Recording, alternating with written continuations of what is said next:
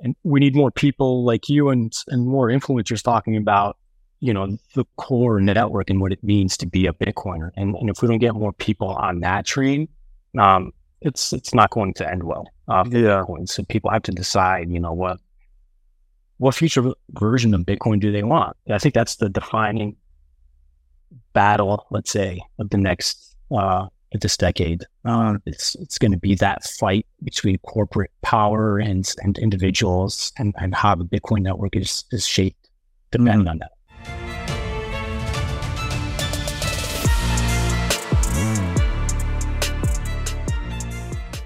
Hey everybody, welcome to the What is Money Show. I am thrilled to have you here joining me on my mission to help shine light on the corruption of money.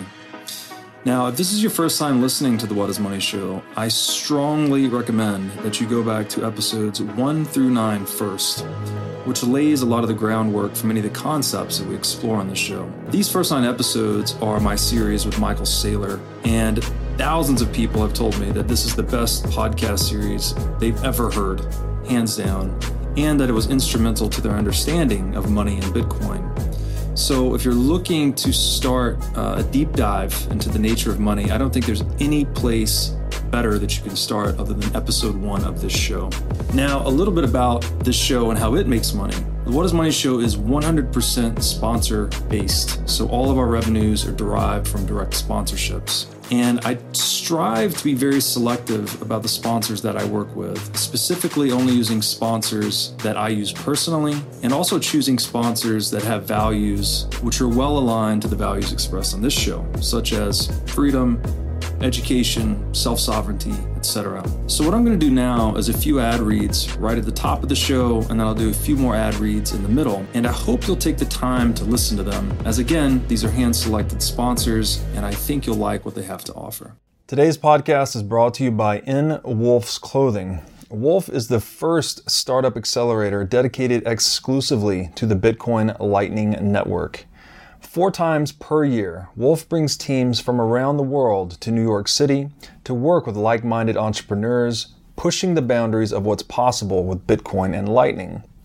The program is designed to help early-stage companies achieve product-market fit, develop their brand, secure early-stage funding, and grow businesses that help fuel the global adoption of Bitcoin. So go to wolfnyc.com to learn more about the program or apply. Again, that's Wolf NYC, WOLFNYC.com. John Stefanopoulos, welcome to the What is Money Show. Thank you for having me. Glad to have you. Took us a few tries, but we're finally getting it up and going here. Just by way of quick introduction for my audience, you are the founder of FutureBit, which is a Bitcoin mining company. It's a little bit different what you guys are doing. So maybe you could just give us a quick intro about you, how you got into Bitcoin, and what is FutureBit? Yeah, sure. So we got into Bitcoin around 2012, 13. That was kind of around when ASICs got introduced into Bitcoin. It was kind of becoming, mining was shifting towards that area. And at the time, I just moved into New York City, had a small studio apartment. So I really got into Bitcoin, and being a technical guy, I was like, all right, I got to start mining. I want to see how this whole system works. So living in a studio apartment, I think it was like a S5 back then.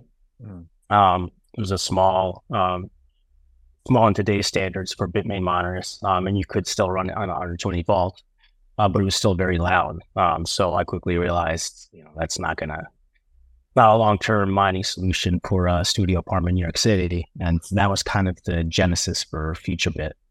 I saw this shift going on, where mining was starting to centralize a lot in these big server-type farms, where economy of scales were there for people to run them, and then the equipment started to get less and less designed for individuals in the home market. So I kind of went against the ethos of Bitcoin, and I was like, I gotta see if I can build stuff that's catered for the whole miners, and that was kind of how FutureBit started. Um, we started with small USB miners back in 2015, and that kind of it's an interesting story of how we started because we had purchased there was a mining company that had gone bankrupt, so we took all their assets and they had a couple thousand ASICs left over, and I was like, all right, let me tinker around and try to build a USB miner with these. So that's kind of how we started. Started from a failed ASIC company. And then we introduced our Apollo platform in 2018, and that's kind of the direction of that was the main mainstream product of FutureBit. So the Apollo platform is not only a Bitcoin miner, but we're trying to combine the whole aspect of the Bitcoin ecosystem in a single, easy to use device. So it includes a full node, it's essentially a small Linux computer, and then it has a small Bitcoin miner attached to it. And again, the whole point of it is, we built the miner where it was quiet and low power enough where most people would be able to run it in an apartment setting, and most importantly, not shut it off.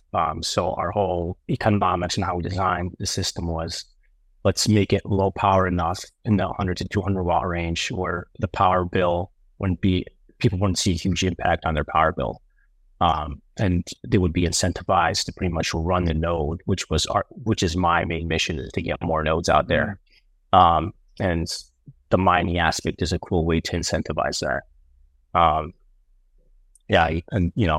That's how it was in the beginning when Bitcoin started. All right. So the original Satoshi Bitcoin Core, it was a single piece of software that included the wallet, the full node software, plus mining. And that's kind of, how he envisioned the system to build out would be, I don't think Satoshi ever envisioned that mining and full nodes would be separated from wallets, and that there would be three separate systems, which is what they are today. So, and that's kind of created these market dynamics where it's creating more centralization in each aspect. And that's kind of what we're trying to fight. We're trying to get back to that original vision of, there's one person behind a full node and a miner that secures the network. And that's how the network should be secured. And that's how we maintain censorship resistance. And that's pretty much what we're trying to do at FutureBit. Nice. So a lot of technical terms thrown in there for audience that may or may not be deeply familiar with the ins and outs of Bitcoin mining. So maybe we could start to kind of just define some of these terms, and then maybe we can start to unpack the technical side of Bitcoin mining a little bit, because that's what we're going to be talking about today. So you threw out some terms like ASICs.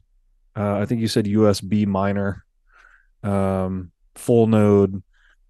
Can we talk about just decomposing a few of these terms, what they are, explaining the technical side of Bitcoin mining to someone who may not be familiar with it?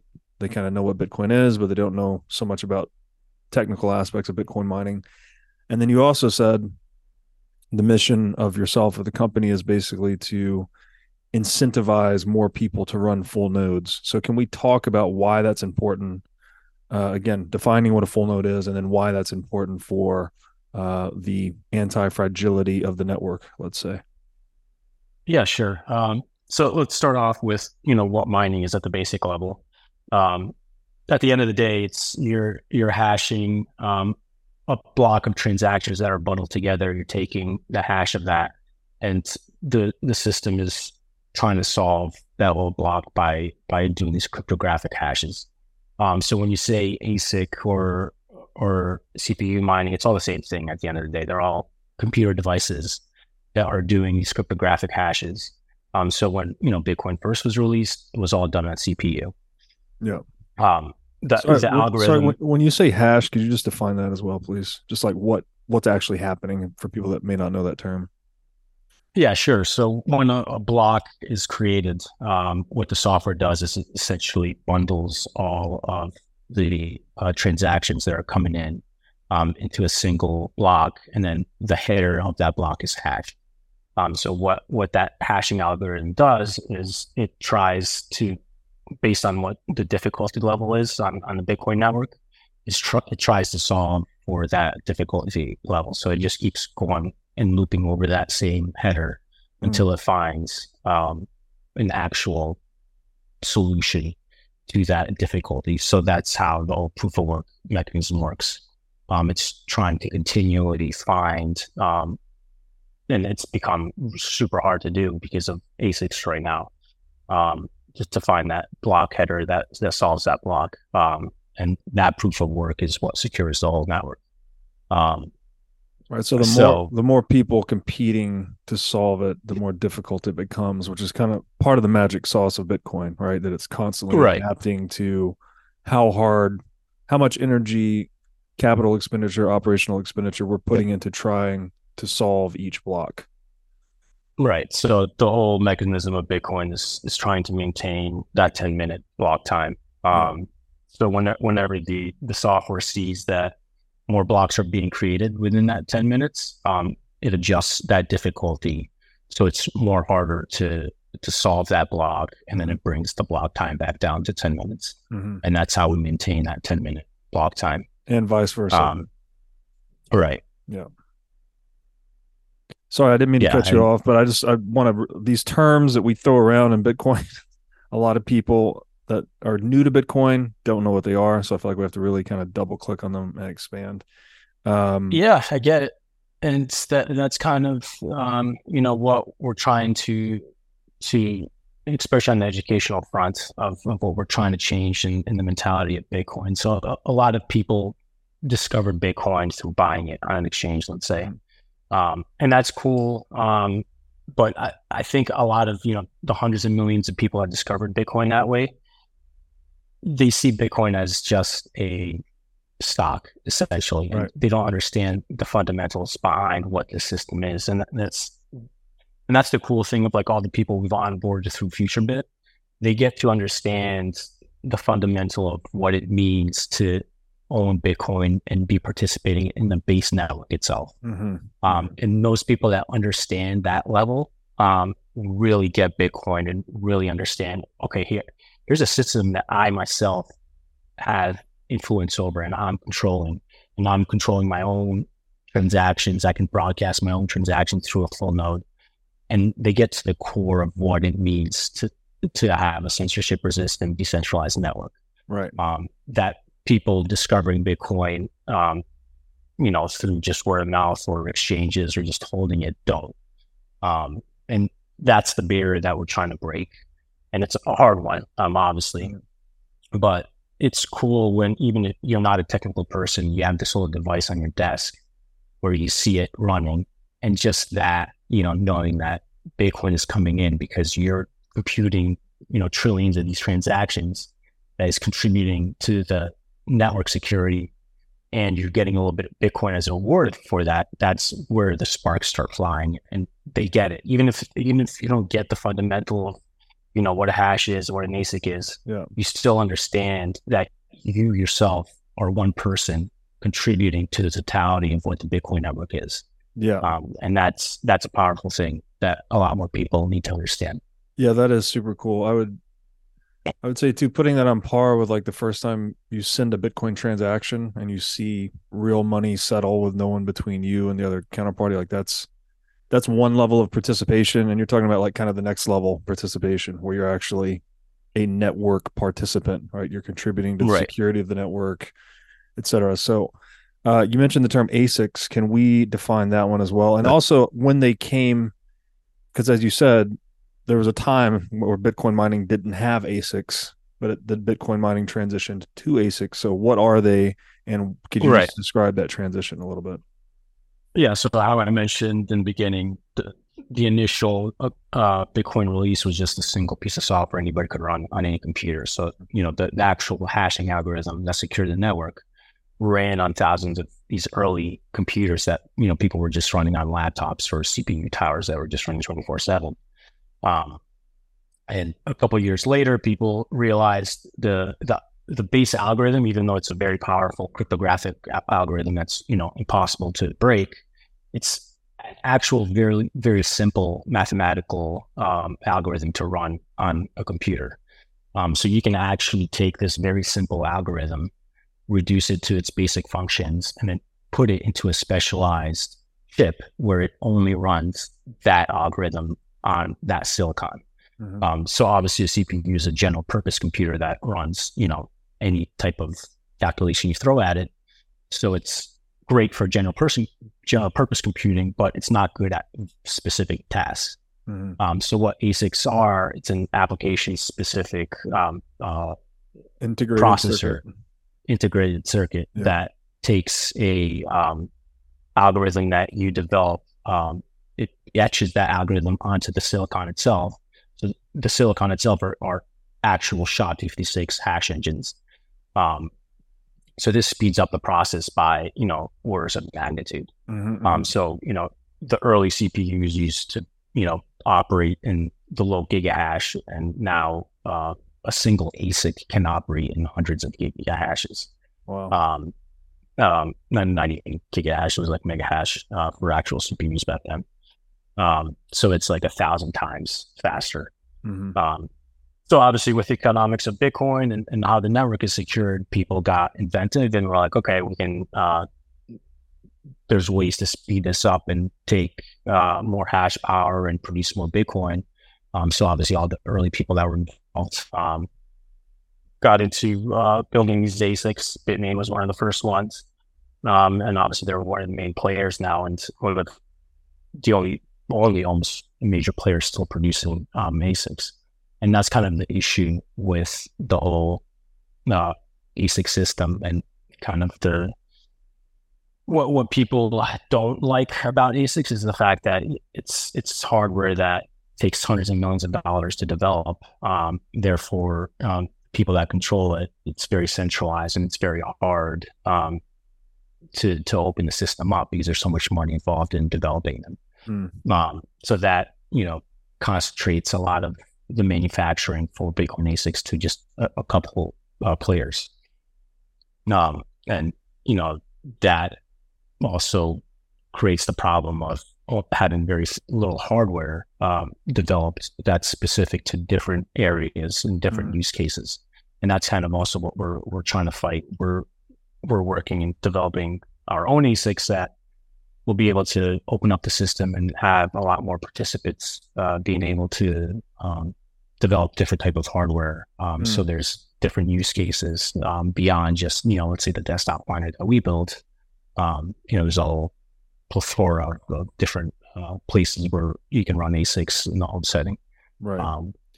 And that's kind of the challenge going forward of how do we create more accessible hardware so more people can get into the home mining train. Right. Okay. And so you threw out some terms there, switching from GPUs to ASICs in the mining network. The hash rate, which is kind of the measurement of the total energy that's pouring into the Bitcoin security budget, I guess you would say, is measured in those hashes. So you're going like, mega, giga, I think we're at exahashes today. Still at exahashes? Yeah, and peta would be next. Is that right? I'm not sure. Yeah, it's about 400 exahashes. Right. And it's that. So in layman's terms, those would be measuring the numbers of guesses or lottery tickets that are being cast in this 10-minute lottery, right? People are trying to solve this thing to win the Bitcoin, basically. Yep. It's closing on an average of every 10 minutes. As you said, the algorithm's retargeting the difficulty to try to hit a 10-minute block time. If people are mining harder, then the difficulty increases. If mining power comes offline, then difficulty decreases such that it optimizes for 10-minute block times. What does that sound about right to you? Is there anything you wanted to add there on the hash? No, yeah, and that's a cool way to put it too. And that's what a lot of people don't understand, especially on the lower end of devices. So there's a lot of after FutureBit started, there's been a lot of new grassroots type of hardware makers coming out in the market, which is really cool to see. And there's a lot of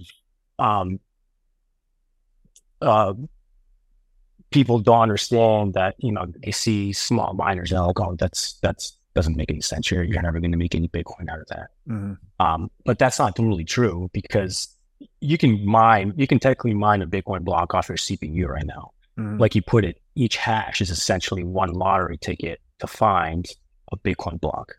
So it doesn't matter whether you're computing a hash on your cell phone, your computer, or a powerful 200 terahash Bitmain ASIC. Everybody's computing the same hashes. It's just a matter of how many hashes you're putting out there to increase your chances of finding that block. So it doesn't matter what device you have. And it's kind of like what the whole grassroots movement started with FutureBit. A lot of that is not just mining to pools, but it's solo mining. So what a lot of our users do is they just go straight to a solo mine, and they're trying to find that single Bitcoin block themselves, instead of it being pooled to a pool and then the rewards being distributed based on your hash rate. And a lot of our users have actually found blocks, which is really cool to see. Wow. So, a little $500 device has found, a 6 Bitcoin block, and it's exciting. And they keep the whole thing when you see it, because they're not pulled. All 6 Bitcoin, right? Wow, that's crazy.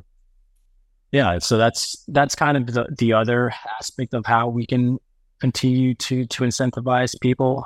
It's not just pure economics and what's how much Bitcoin in fiat terms are you making back, which doesn't make sense in the beginning. Anyway, if you're a Bitcoiner and you're mining Bitcoin, you should only care the Satoshis that you're collecting at the end of the day. Sure. And that's my other gripe I have with the whole industry, and you can get into that later. But, a lot of people that are involved in our customer base, they just love running these machines and securing the network, and that's what they care about. And, running our machine as a solo miner is a cool way to do it. Right. Because, yes, you could make a little bit of Bitcoin connected to a pool, but there's this aspect of, I can run the device as a solo. It's cheap enough and the power is low cost enough where I can run it as a solo miner, continually run it, not care about my power bill. And I have a chance that's way better than the lottery to actually get a Bitcoin block. Right. And that's kind of, how I see the Bitcoin network evolving in the future when more people get involved. If you are a business owner or manager, you should know these 3 numbers: 36,000, 25, and 1. 36,000 is the number of businesses that have upgraded to NetSuite by Oracle. NetSuite is the #1 cloud financial system, which allows you to streamline accounting, financial management, human resources, and more. NetSuite turns 25 years old this year. That's 25 years of helping businesses do more with less, close their books in days rather than weeks, and to drive down cost. And finally, 1, because your business is one of a kind. So with NetSuite, you get a customized solution for all your key performance indicators in one efficient system with one source of truth. NetSuite is everything you need all in one place. Right now, you can download NetSuite's popular KPI checklist designed to give you consistently excellent performance absolutely free at netsuite.com/whatismoney. That's netsuite.com/whatismoney to get your free KPI checklist. Again, netsuite.com/whatismoney. Now I'd like to tell you about our sponsor, iCoin Technology. iCoin has just released a sleek new hardware wallet. It looks like a mini iPhone, a little touchscreen and camera on it. The device has no Wi-Fi, no cellular connection, no GPS. It's a strictly physically cold hardware wallet. Like I said, it's got a high-res 3-inch touchscreen. It's got a camera for air gapping the wallet. It's got optional Bluetooth compatibility. And it's really a brand new UI, UX experience for a hardware wallet, making it very accessible, easy to use, not intimidating. And as we always talk about on this show, the only way you can truly own your Bitcoin is by having it in self-custody. So you need a device like iCoin Wallet to truly own your Bitcoin. Go to iCointechnology.com today and use promo code Bitcoin23 for 30% off of this new sleek hardware wallet. That's interesting. So Okay, let's talk about full nodes. I think we have to talk about that. Obviously, that's core to the mission of yourself and the business here. And I think you mentioned too that there was a separation that occurred at some point where initially Satoshi had envisioned that mining full nodes and wallets were kind of one thing, but throughout Bitcoin's history, they've become separated. So what is and this is I think probably the Bitcoin's is I've described it as like this vortex of positive incentives, like it's incentivizing everyone to operate in its favor and help the network proliferate. But this is kind of the one weak spot, right? There's not really strong incentives to run full nodes. So, what is a full node and what is the importance of running a full node and why are the incentives lacking? Right. So, how I kind of explain this is the Bitcoin mining is the transaction processing and the security of the network.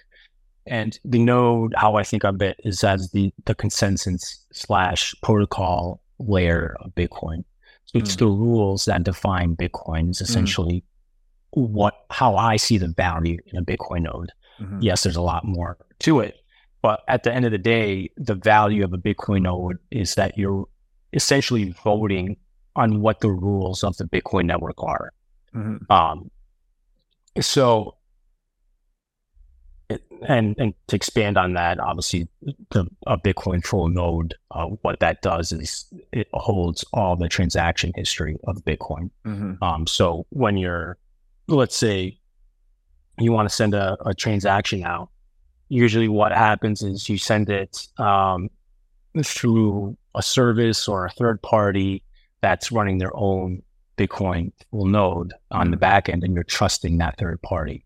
Not only are you trusting them, you're also sending the transaction through them. So, that's another, or they can surveil you and, log your IP address with that transaction just sent to them. And a lot of other type of privacy issues associated with that. So when you run the full node yourself, what you can do is you can connect the wallet to that full node, send the transaction out through your own private node where no one knows anything about, where the transaction came from, or who owns that node. And that's that's a big importance of running a full node. Apart from the whole, we need as many people as possible showing the whole network that we're on a unified front on what the rules of Bitcoin are. So right now, last time I checked it, I think the number of full nodes was around, let's see here. It's like 40,000. So sounds like a lot. But if you think of how many Bitcoiners are out there, last estimates are, in the hundreds of millions have at least touched Bitcoin. It's a tiny fraction. Yeah. And most of those Bitcoin full nodes are run by miners, exchanges, and centralized services.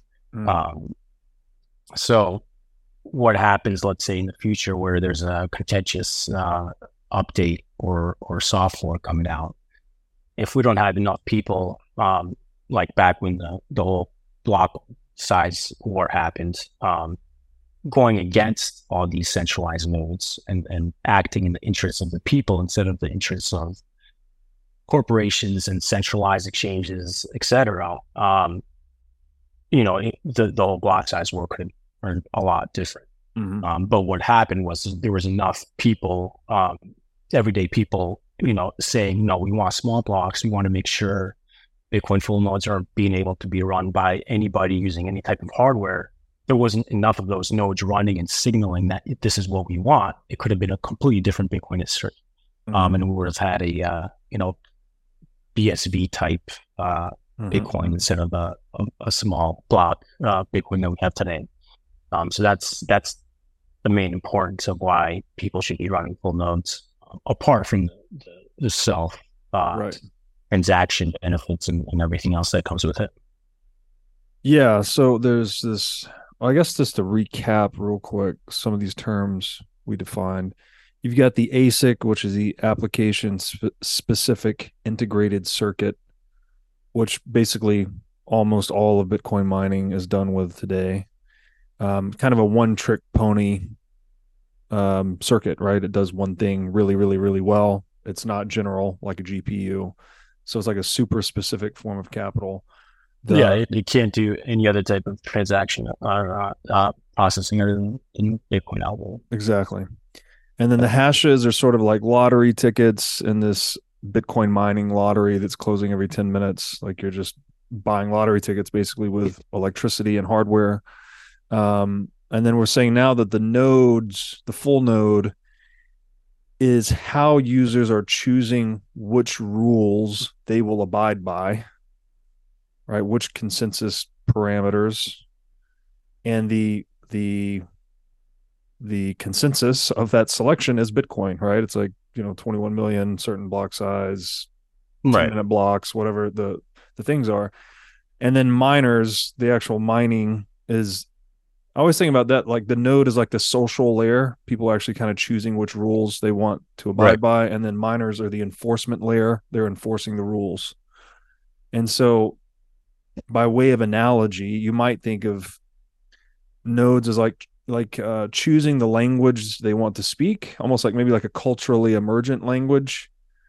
But then we also have inside of countries, there are official languages, right? Like in Canada, they'll say French and English are the official languages. So that's kind of like it's not the enforcement of language necessarily, but there's kind of an officially recognized language. So there's a sort of a bottom up thing occurring where the nodes are determining what Bitcoin is, and miners really just kind of do the bidding of nodes, right? If nodes are sufficiently decentralized, as you're describing, and not run by just these centralized services. Yeah, and I want to clarify, what you said. Miners themselves are technically not enforcing node rules. At least that's not how the Bitcoin network should operate. And I'll elaborate on that a little bit. The miners themselves are simply protecting the network and through proof of work and producing these blocks, and through the gigawatts of power behind it, are protecting attack vectors through mining. And as long as all the miners are incentivized to operate on what their best interest is, and that's what's happened in the whole entirety of Bitcoin's history, and hopefully that will continue to happen. They'll continue to produce blocks that abide by the consensus rules of Bitcoin. Now, that gets iffy because what's happened in the Bitcoin network is, and this is an important thing that a lot of people don't talk about, it's not made really public, is at the end of the day, yes, nodes and everybody running a node agrees on these rules, but the people that produce the actual blocks are the ones that are enforcing those rules.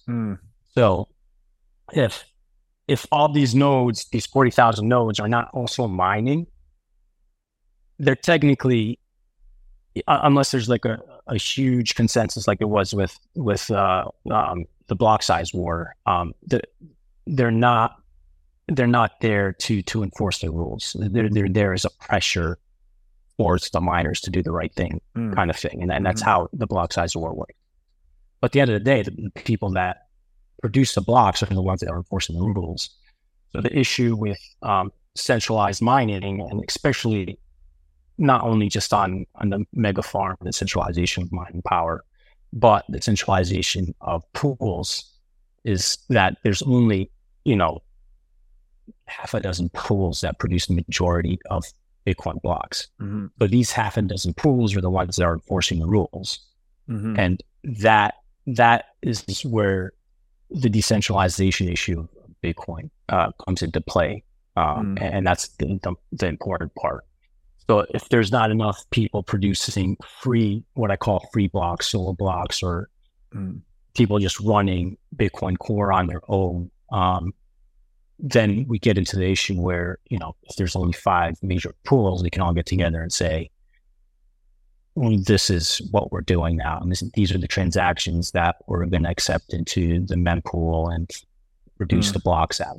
And if there's not enough, let's say, a good percentage of hash rate, that's just the transactions as the network and the node rules accept, then, your transaction might be blocked because there's some weird history to it that's filtered through these major corporations that they don't want added to their blockchain. But as long as there's enough free hash rate, which should technically be over 50%, then you're almost guaranteed that your transaction, will eventually get onto the blockchain. And that's my main concern over where the trend has been going with Bitcoin mining, and how do we make sure that never happens, regardless of who's involved in Bitcoin, who's mining it, what the future adoption looks like. We have to make sure there's always free blocks being produced, and that can only happen by having enough power being produced by everyday people. Gotcha. You threw out another term there, mempool.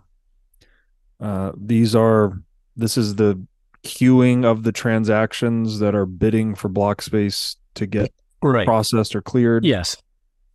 And that's kind of, we can go into segue a little bit here with, I'm not sure if you heard the news with Marathon in the past few weeks, where they essentially produced an invalid block. So did you hear about that? Yeah, so Marathon was mined an invalid block that was rejected by the Bitcoin network. And that's great. That's what should happen. So they mined a block that had a bug in it. And the Bitcoin node saw this, and they're like, oh, this is not running with the consensus rules, and rejecting this block. And that's how the network should operate. And it was great.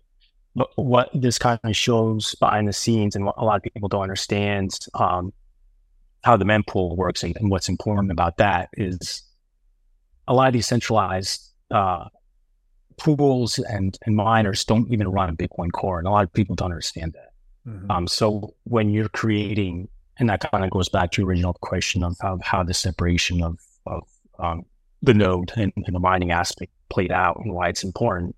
When you're running Bitcoin core, you're running the exact same program in the mempool, which collects all the transactions before these transactions are included in the block. So like right now, the mempool is full because, there's always more transactions coming in that are able to be mined. So the only transactions that get included in the next block are usually those transactions that have the highest fees. And that's how the mempool gets cleared. It's based on, whoever has the highest fees. Obviously, the miners are incentivized to take that transaction first. No. Right. So as long as everybody's technically running Bitcoin core, they're all running and collecting these transactions they should technically all have about the same looking block for each block. But what these centralized miners are doing is they have their own set of software. They have their own set of mining software that collects the transactions from the mempool, and they create these block headers based on whatever they technically want. So that's a distinction that a lot of people don't understand in Bitcoin. Before a block is included in the blockchain, the mempool is kind of like the Wild West. There's no real rules on what transaction you need to pick and include in the block. So you can technically say, I'm going to be altruistic and I'm just going to take all the low fee blocks, and that's the only thing I'm going to mine because I want to make sure all the people that can't afford a $10 block are being included. Or you could take this to the next level where, you have a bunch of centralized miners all being backed and owned by these big corporations. And they're like, wait, we can't have Russian transactions included in blocks anymore. So you're going to take your software, you're going to put a little flag for all the IP addresses in Russia and exclude them. And there's nothing in Bitcoin or rules or how the blocks are included in the blockchain that prevents that. And that's kind of like where people don't, when people talk about censorship resistance in Bitcoin, yes, the core layer and the core how Bitcoin is designed is censorship resistance, but the actual mechanism of including blocks into the next block is not. The transactions in the next block is not. And the only way censorship resistant remains on the mempool level is there's enough nodes running, collecting transactions in a censorship resistant way, and then including it in the next block. And so that's kind of what happened with Marathon. They're running their own custom software where whatever they did, they screwed up. They were, running Bitcoin Core, and that block was rejected. But that kind of exposes and a lot of people woke up to the fact that, I'm not, dissing on until and saying, any of these big mining companies are not running in the best interests of Bitcoin. But, when you have that much money involved and you have that much corporate pressure and state pressure involved in running these mining operations, you have to question yourself and say, will these companies remain dedicated to the mission of what Bitcoin is? And at the core of it, it is censorship resistance. So, right. But there's a dependency on the self-interestedness of miners, right? You're almost assuming they're going to operate in their own. They're going to operate in a way that is profit maximizing, but that's not necessarily true at the corporate level where they might face other pressures, right? State censorship or whatever else. Right. And that's the problem with big mines is when you have a 5 gigawatt mine in Texas, it's an easy target for the state to say, okay, I know where your mine is, obviously. Right. I'll shut down power to it tomorrow if you don't act in the way I want you to act. Right. So that's the problem with the huge concentration of Bitcoin hash rate in these centralized places. Right. Yeah. So then back to the mission of like getting it more distributed, right? By getting more people running full nodes and then more people mining in home and smaller outfits. And that's what a lot of people don't understand. They're like, okay, you look at an Apollo miner, that's a 3 terahash miner. Like, well, what's that going to do for the network? Yeah, the individual unit won't do anything for the network, but people don't understand the power of numbers. So let's say there's 100 million semi-active Bitcoin users. It would only take 10% of them, let's say, 5 to 10 million people mining at, let's say 10 terahash to equal half the current Bitcoin hash rate. I see. So it would only take a small subset of people that really believe in Bitcoin to get to the point where the censorship resistance of Bitcoin will always remain intact, because there will always be these miners producing blocks that will always be free and it will always take transactions in the mempool as Bitcoin Core, is designed to. Gotcha. So that's the mission of what we're doing. We're already just the future bit itself already has 5% of the nodes on a network. So it's a pretty big percentage already. So that's with us just getting started. So it doesn't take much to get. The main thing is to get the word out there, and for people that hold Bitcoin themselves, they have to understand it's not great. You're buying Bitcoin and you're holding it, and it's increasing the price because you're holding Bitcoin. That's one way to help the network. But at the end of the day, it's not about the price. Everybody talks about the price and where it's going, and we need more people like you and more influencers talking about the core network and what it means to be a Bitcoiner. And if we don't get more people on that train, it's not going to end well for Bitcoin. So people have to decide, what future version of Bitcoin do they want? Do they want the corporate owned version where, okay, there's billions of dollars being poured into the network, but at the end of the day, how different is it than the current banking system? Or do you want the version where, there's a big group of tens of millions of Bitcoiners mining and making sure that the network has remained decentralized and censorship resistant. And that's I think that's the defining battle, let's say, of the next this decade. It's going to be that fight between corporate power and individuals, and how the Bitcoin network is shaped depending on that. Now I'd like to tell you about our sponsor, CrowdHealth. CrowdHealth is a Bitcoin-enabled alternative to legacy health insurance. Now let's face it, legacy health insurance is an absolute scam. Nobody can explain this better than the legendary comedian Chris Rock. Insurance. You got to have some insurance. You got to. That's an insurance. They shouldn't even call it insurance. They should just call it in case shit. Like, I give a company some money in case shit happens. Now, if shit don't happen, shouldn't I get my money back? So with CrowdHealth, instead of just paying premiums that you'll never see again, you can hold part of this pool of savings in dollars and in Bitcoin through CrowdHealth. And when you have a health event, you can draw against this pool of communal savings.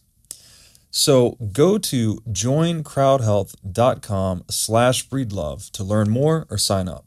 Now I'd like to tell you about our sponsor, Wasabi Wallet. With Wasabi Wallet, you can receive, send, and store Bitcoin privately. In Wasabi Wallet, your transaction history and wallet balance are completely hidden. Wasabi Wallet is easy to use, all of its privacy features are built in by default, and it works with any amount of Bitcoin. Wasabi users can make CoinJoin transactions together with BTC Pay server users or Trezor Suite users. For BTC Pay server users, they can make payments directly inside of a CoinJoin, and for Trezor Suite users, you can make CoinJoins directly on a hardware wallet.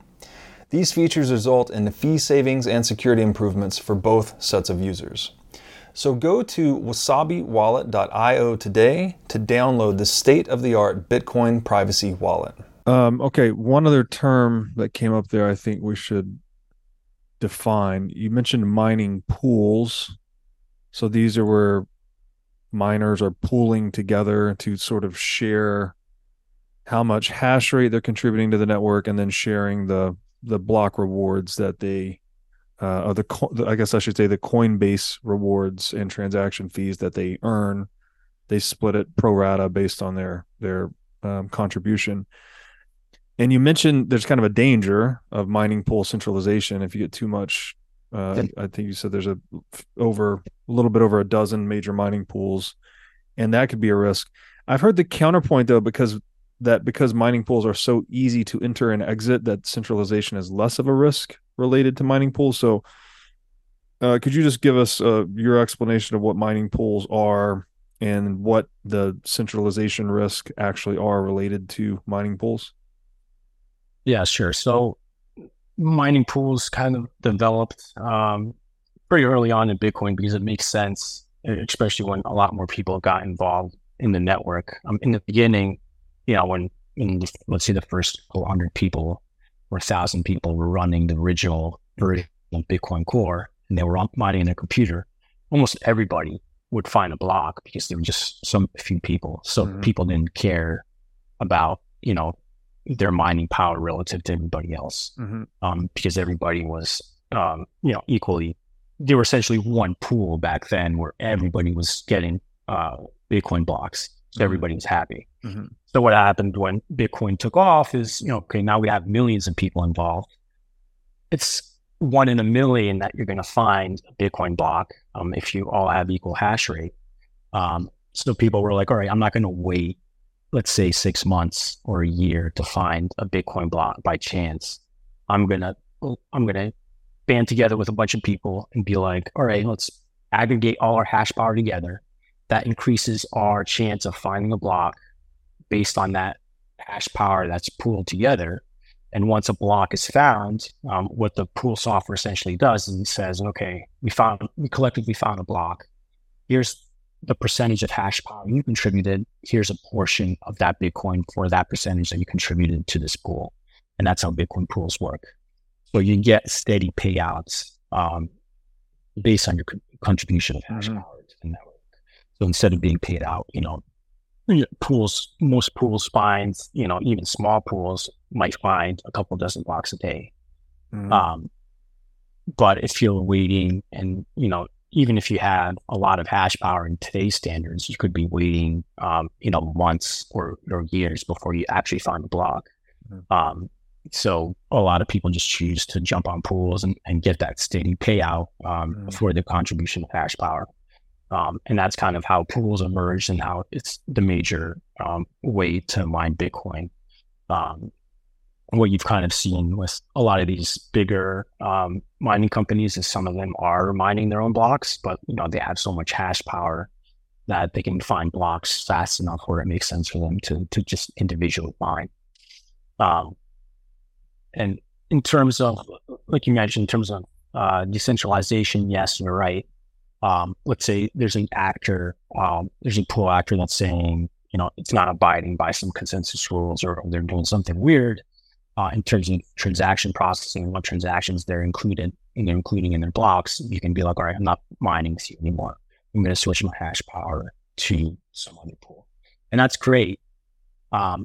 But for that to be a reality, there should be hundreds of pools. If you look at the current distribution of hash rate right now, let's see. Foundry is the biggest pool, has 30%. Impool, Bitmain's pool, has 24%. So that's over 50% just between these two pools. And then the next 1, 2, 3, 4 pools have the next 80%.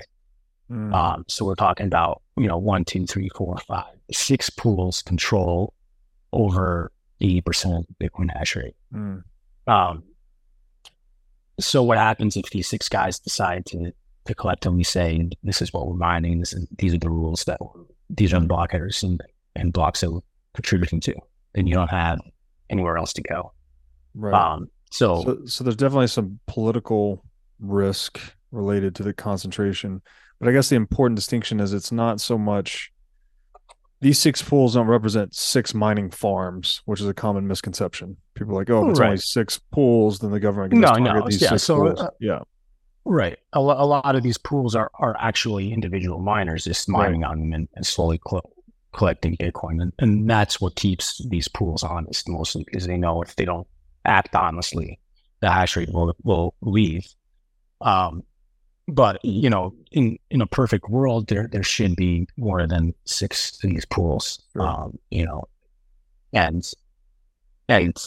going a step beyond that, there should be a big percentage of hash rate that is not associated with any pool. So there should be a lot more solo actors. So do you, and that, sorry.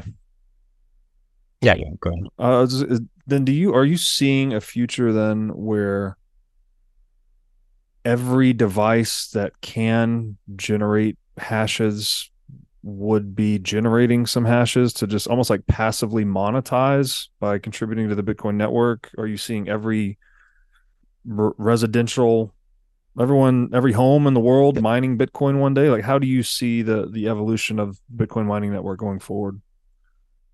Yeah, that's kind of the long-term vision that I have is how does the net, a lot of people, especially now they're attached to the big mining farms, and now they're stabilizing the grids and all these great aspects of having centralized miners next to power plants, which is great. But I think if enough people understand what we've talked about here in the past hour or so, they'll understand how important it is to get involved, no matter what level of Bitcoin you're at. So I do see, any source of heat, anything that generates electricity and heat, if Bitcoin goes into mass adoption, I think that any source of heat will be converted into Bitcoin mining. I do see that as a future. So any device, let's say that is in your house that generates heat, how many devices are those? Space heaters, water heaters, pool heaters, HVAC systems, commercial systems producing heat, what have you. There's dozens and dozens of different applications. Isn't that every electric like appliance, like every TV, every refrigerator, every all that stuff produces heat, right? Yeah, I mean the important aspect is I shouldn't say waste heat, but heat that uses something that's heated by electricity. To produce hot water or what have you. Even stovetops, you could extend into that, which is a kind of little side story. So some of the ASICs that we've developed, you can actually heat past 100 degrees. So you can actually boil water. So you can dip these boards in actual water and boil them and produce steam, which is pretty cool. So innovations like that, where the ASICs are actually hot enough to produce useful heat energy, that will expand the market on these devices tenfold.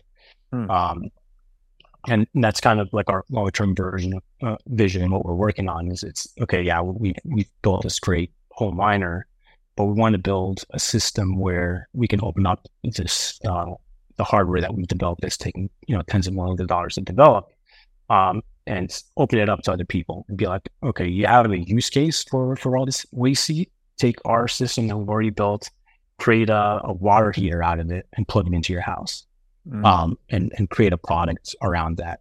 And I think that's kind of like the trend. A lot of different companies have popped up doing these things, and